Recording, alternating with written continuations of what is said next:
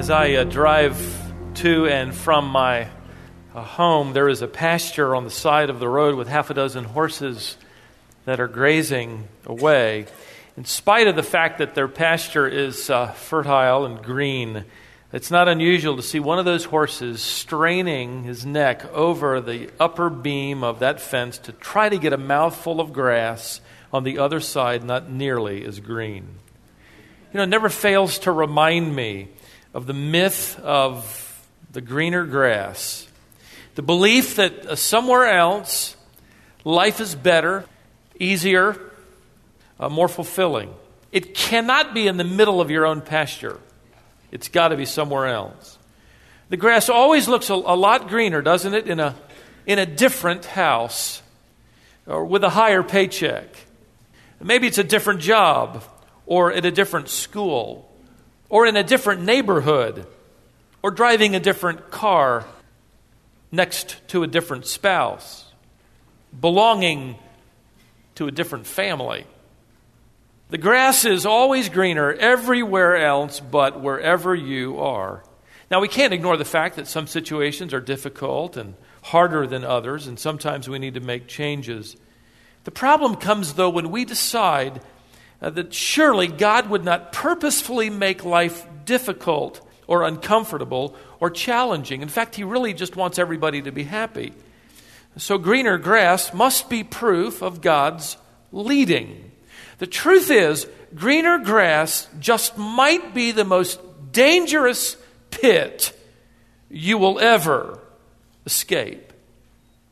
I'm reminded of Irma Bombeck, who had that funny way of summing up the myth when she entitled her book, "The Grass is Always Greener Over the Septic Tank." It looks promising, rewarding. You have no idea what's underneath. Well, we're about to witness the myth of greener grass, literally, played out in real time, in living color, robed in flesh and blood in the lives of real people. If you've ever read, one of those fairy tales to your daughter where it's all make-believe before you ever get past the first page or the hero ever shows up, it becomes foreboding and dark and troubled, and storm clouds just kind of gather over the scene. Well, in the fairy tale of Ruth and Boaz, which happens to be the truth, the same storyline emerges. And so the background of this story barely gets past the first few lines, and it's dark and foreboding, and the clouds begin to gather. Let's go back to verse 1 and get a running start. Now, it came about in the days when the judges governed that there was a famine in the land. And a certain man of Bethlehem in Judah went to sojourn in the land of Moab with his wife and his 2 sons. Now, let's stop there for a moment. Without a doubt, this man, his wife, and his 2 sons are facing a crisis. That's where thoughts of greener grass usually find their way into our hearts and minds, in the middle of a crisis. For this man, there was a famine in the land which affected his hometown of Bethlehem. Add to that the political crisis, the upheaval during the days of the judges, we studied in our last session together, the collapse of morality, the collapse of civility, the affecting of life, true religious piety, all of that, then compound it with living in fear of a Midianite attack, the loss of cattle, maybe even the loss of your own life. And then you pile on top of that the investment potential in the land of Bethlehem. Never looked more bleak. And now you add on top of that the very heap of the crisis. At the very top, the cupboard is empty, the hayloft is empty, and the cattle are starving. There's a certain irony that's lost to English readers, a pun in the Hebrew language that Jewish readers would have immediately caught.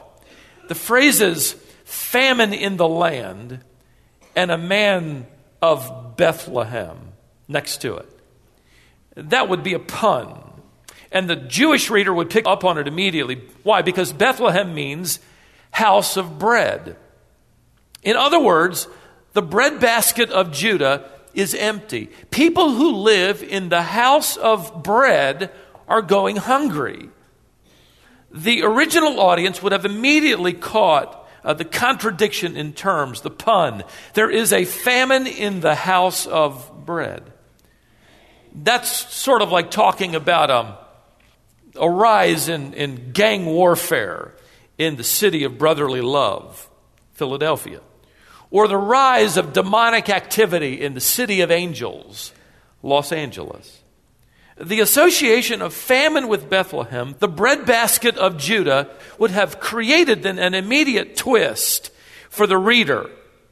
Now, Bethlehem lay about 6 miles south of Jerusalem, and its name, House of Bread, was something it evidently earned. Wheat, I learned, barley, olives, almonds, and grapes were plentiful in ancient days. But now there's a famine. More than likely, it's the famine mentioned in Judges chapter 6. It's the only famine mentioned during the times of Judges, which allows us to place this story with the leadership of Gideon and the oppression of the Midianites. Even more importantly, it helps us understand that this famine is the result of God's judgment because the people have rebelled against him. God often used famine to bring a nation to their sense of need.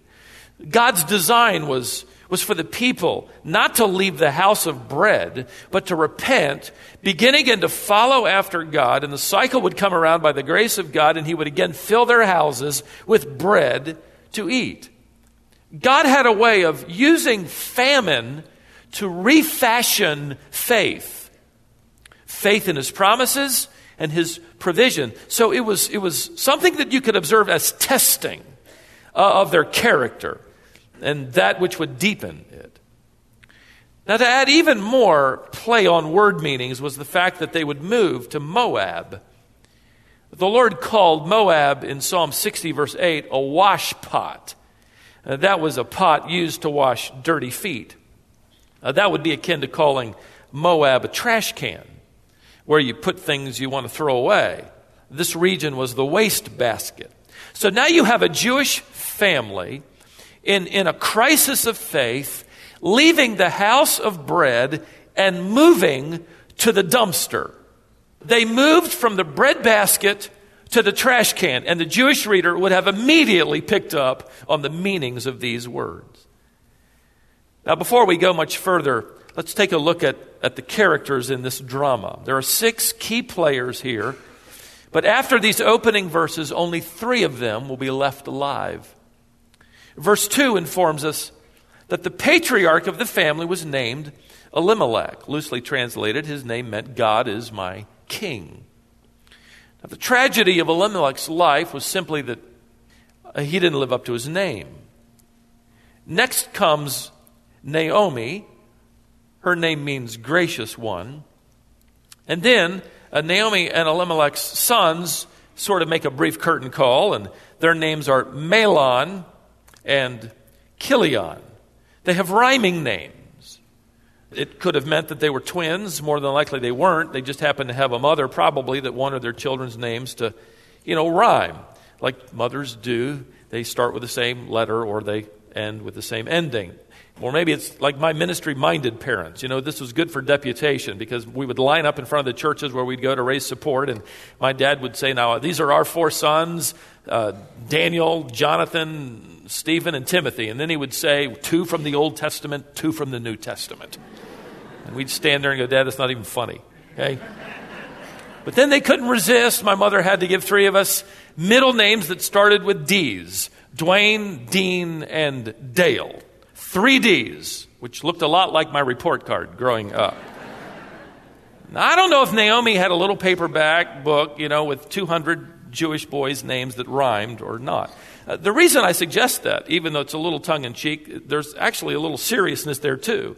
She must have liked rhyming names, or she and her husband, because the meaning of their names are not good at all. She must have just liked the sound of them. Mahlon means puny or weakling, and Chilion means pining. Imagine, their names mean puny and whiny. How's that for 2 boys? Way to go, Mom. Thank you for giving me that for the rest of my life. While we're at it, verse 4 gives us the names of their future wives. Look there, Orpah. Orpah means obstinate, literally strong neck or stiff-necked. Such a lovely name for a girl. I'm fairly confident I can say that. There are no Orpahs in here. Is anybody named Orpah? That's what I thought. Good. Orpah.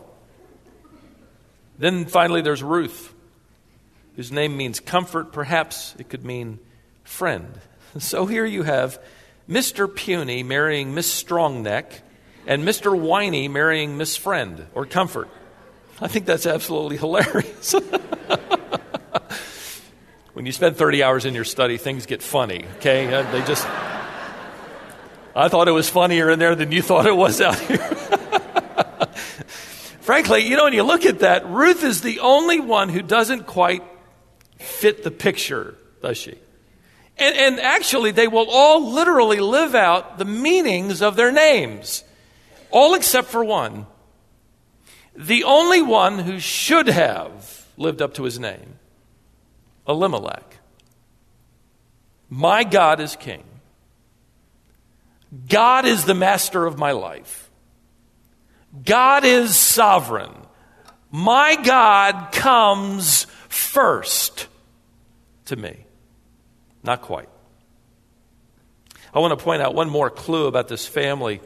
The meanings of these names are so freighted with interesting insight. It's in the middle of verse 2 where we're told that they were Ephrathites of Bethlehem.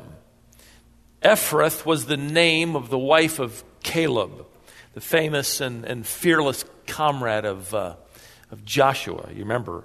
According to 1 Chronicles 2:19, Caleb's descendants were the first to settle Bethlehem.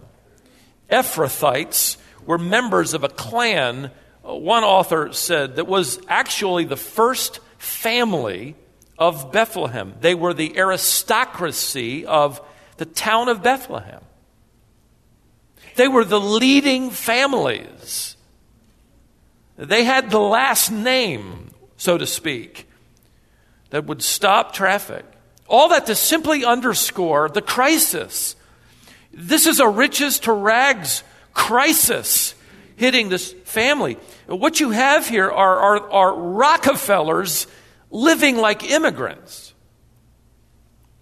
You have Vanderbilts, homeless and hungry. So why stay in Bethlehem where the famine has reduced them and everybody else to handouts? They're used to a better life than that we can only imagine.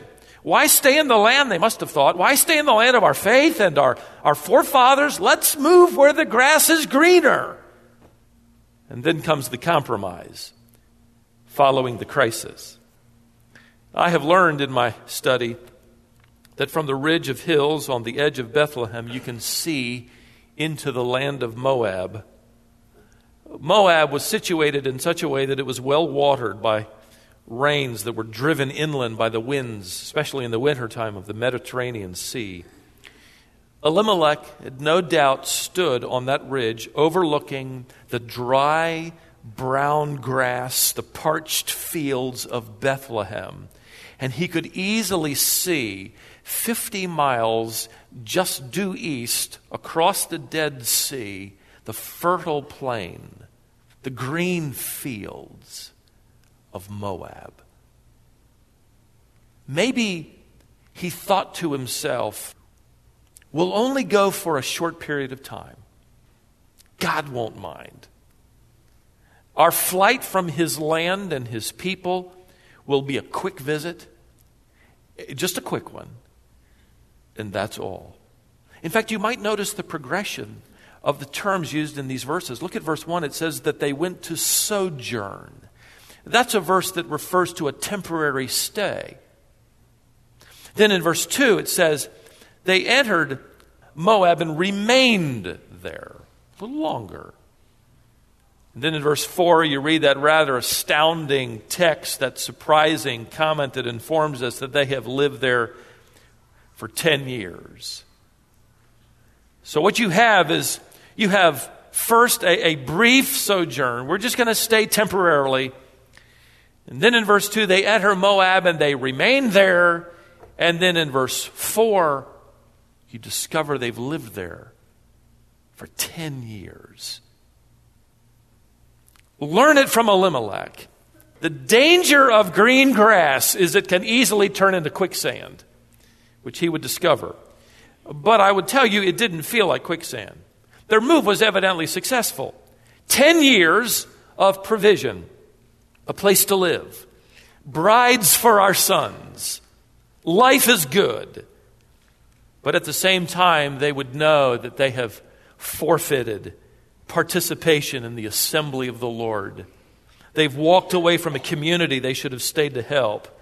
He, Elimelech, one of the leading men of the city, could have led the way to repentance and genuine worship. Instead, he ran away. He viewed greener pastures in Moab worth more than worship and fellowship with the assembly, which were forfeited according to Deuteronomy 23 in the land of Moab. No wonder these first 5 verses, by the way, form the only part of this entire book where God is never mentioned once. And in a narrative like this, the absence of God's name implies the absence of a desire for God's will. This is the only paragraph where the name of God will not appear. But again, let's try to slip into his sandals.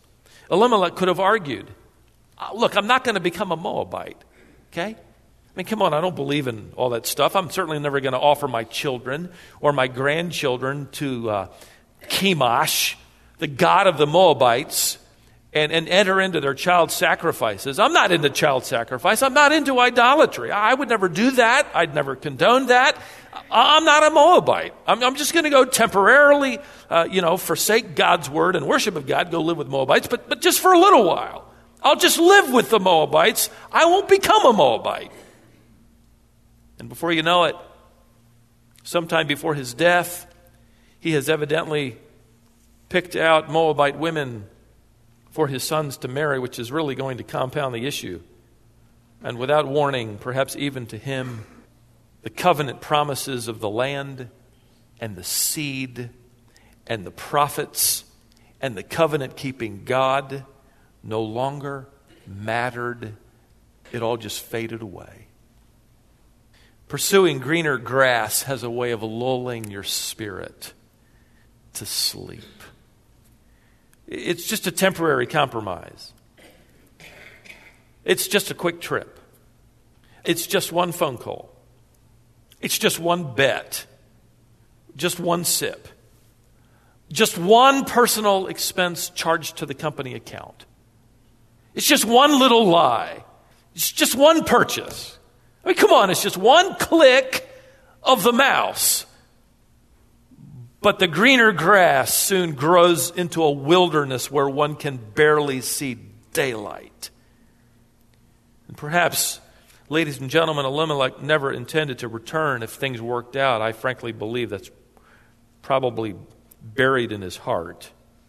Either way, the leading patriarch of the leading family in Bethlehem, who had scandalized his community by moving to Moab, would never return again.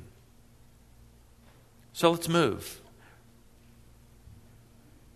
from the crisis to the compromise to the consequences. Notice how rather suddenly the writer reports the deaths of these men. Verse 3. Then Elimelech, Naomi's husband, died. Just that sudden. 2 verses later, verse 5. Then both Mahlon and Chilion also died. No explanation. No medical diagnosis. Just the shocking news to everyone around them in Moab, and certainly everyone back in Bethlehem. This is headline news back in their hometown. Most Jewish writers and evangelical writers as well read between the lines and contend that the deaths of Elimelech and his sons were divine judgments upon their unbelief. Sort of like the subtle reference to the New Testament church and the believers in Corinth and 1 Corinthians that certain church members had died And they had died early deaths because they approached the Lord's table while at the same time cherishing, planning, engaging in secret sin. 1 Corinthians 11:30. It's just dropped in suddenly. There's no commentary, no explanation, no justification, no ration. Just it's there. They died. And these sons of Elimelech certainly disobeyed God by not returning. They adopted the faith of their father, or the lack of, by not converting their wives to the God of Abraham. Ruth would be converted later, after her husband's death. By not coming back with their father's body. By not caring for the ways of God. Their early deaths, I would believe as well, were judgments for having assimilated into the lifestyle and culture of Moab and would become an example to the people of God. So the paragraph ends in verse 5 with Naomi virtually alone. Notice it simply says, the woman was bereft of her 2 children and her husband. She alone was left to wonder, I'm sure, where did those 10 years go? Where'd they go? How did I get here? How did this happen? Now that she'd lost everything. Let me offer several observations from this scene where we've watched a man chase after greener grass. Observation number 1. One sinful decision, apart from seeking God, can lead to more wrong decisions that lead you further and further away from the path of wisdom. And maybe you're thinking, Stephen, what do I do about my sinful decisions? I've made several of them. In fact, I'm a believer, but now I'm off the path. I'm out of fellowship with Christ. Am I going to die in Moab? Well, Jesus Christ can and will forgive every sin you'll confess. And He waits for you to confess it and for fellowship to be restored. For those of you who believe, restoring your fellowship with the Father is paramount. For those of you who have yet to believe, believing will forgive the record of sin against you. And Jesus Christ happens to specialize in redeeming sinners. I should know I'm one of them. How about you? But if you are a believer and you've made some wrong decisions that dishonor God, know that true repentance is willingness to own up to those actions and decisions as sinful violations of God's word and will. And that's what John meant when he said that we admit our sin, we confess it, we say the same thing as, homologeo. We use the same words as God uses about those actions. There are no more loopholes. No more excuses. Furthermore, true repentance will take responsibility for consequences. It doesn't push them off on someone else. It doesn't slip them under the carpet. It doesn't say, well, it's somebody else's to deal with. It doesn't try to get out of it. True repentance admits it, owns up to it, and accepts the consequences. In fact, consequences that may last for years, but they become God's way of reminding us all of His grace and His forgiveness and His strength to do the right thing and to walk with Him now. Observation number 2. Deciding to pursue greener grass rather than the glory of God is the fountainhead of grief. 5 verses, but they represent a volume of sorrow, don't they? And grief. And it all began with a look, and then a longing, and then leaving. Greener grass merely disguised great grief. Observation number 3. Greener grass may make a lot of sense, but making sense and trusting Christ are 2 different things altogether at times. Greener grass may make great economic sense, but bring spiritual loss. Greener grass might make great personal advancement, but it also might mean tragic spiritual digression. But let's put it all on the table. Let's just put it out here where we all know and understand what's going on. The reason greener grass can make so much sense is because our hearts are selfish and corrupt, and our minds are in need of daily renewal and transformation. Romans 12, 1 and 2. The heart of every problem is the problem of our heart. That's the issue. We happen to be the greatest obstacle in our lives for godly living. We can make so much sense out of sin. We can make disobedience look rational. And we can explain our way around everything. Because of our sinful hearts, disobedience can make so much sense. So just be aware that making sense and trusting Christ could be two different things altogether. One more observation. Famine in the will of God is better than a feast outside the will of God. You take it from Naomi here. She would say, oh, I have learned that one for sure. One short trip, one temporary stay became a 10-year residence. And now, look, what do you have? You have 3 widows, and you have 3 graves. But this isn't the end. In fact, it merely sets the stage for a new beginning. God has a way of taking people that get lost in Moab, the trash dump, and setting their feet back on the path to Bethlehem, the house of bread. But it will require submission. Naomi and Ruth, and you're already ahead of me, and I know that, and I feel like I'm pulling back on the reins on this runaway cart.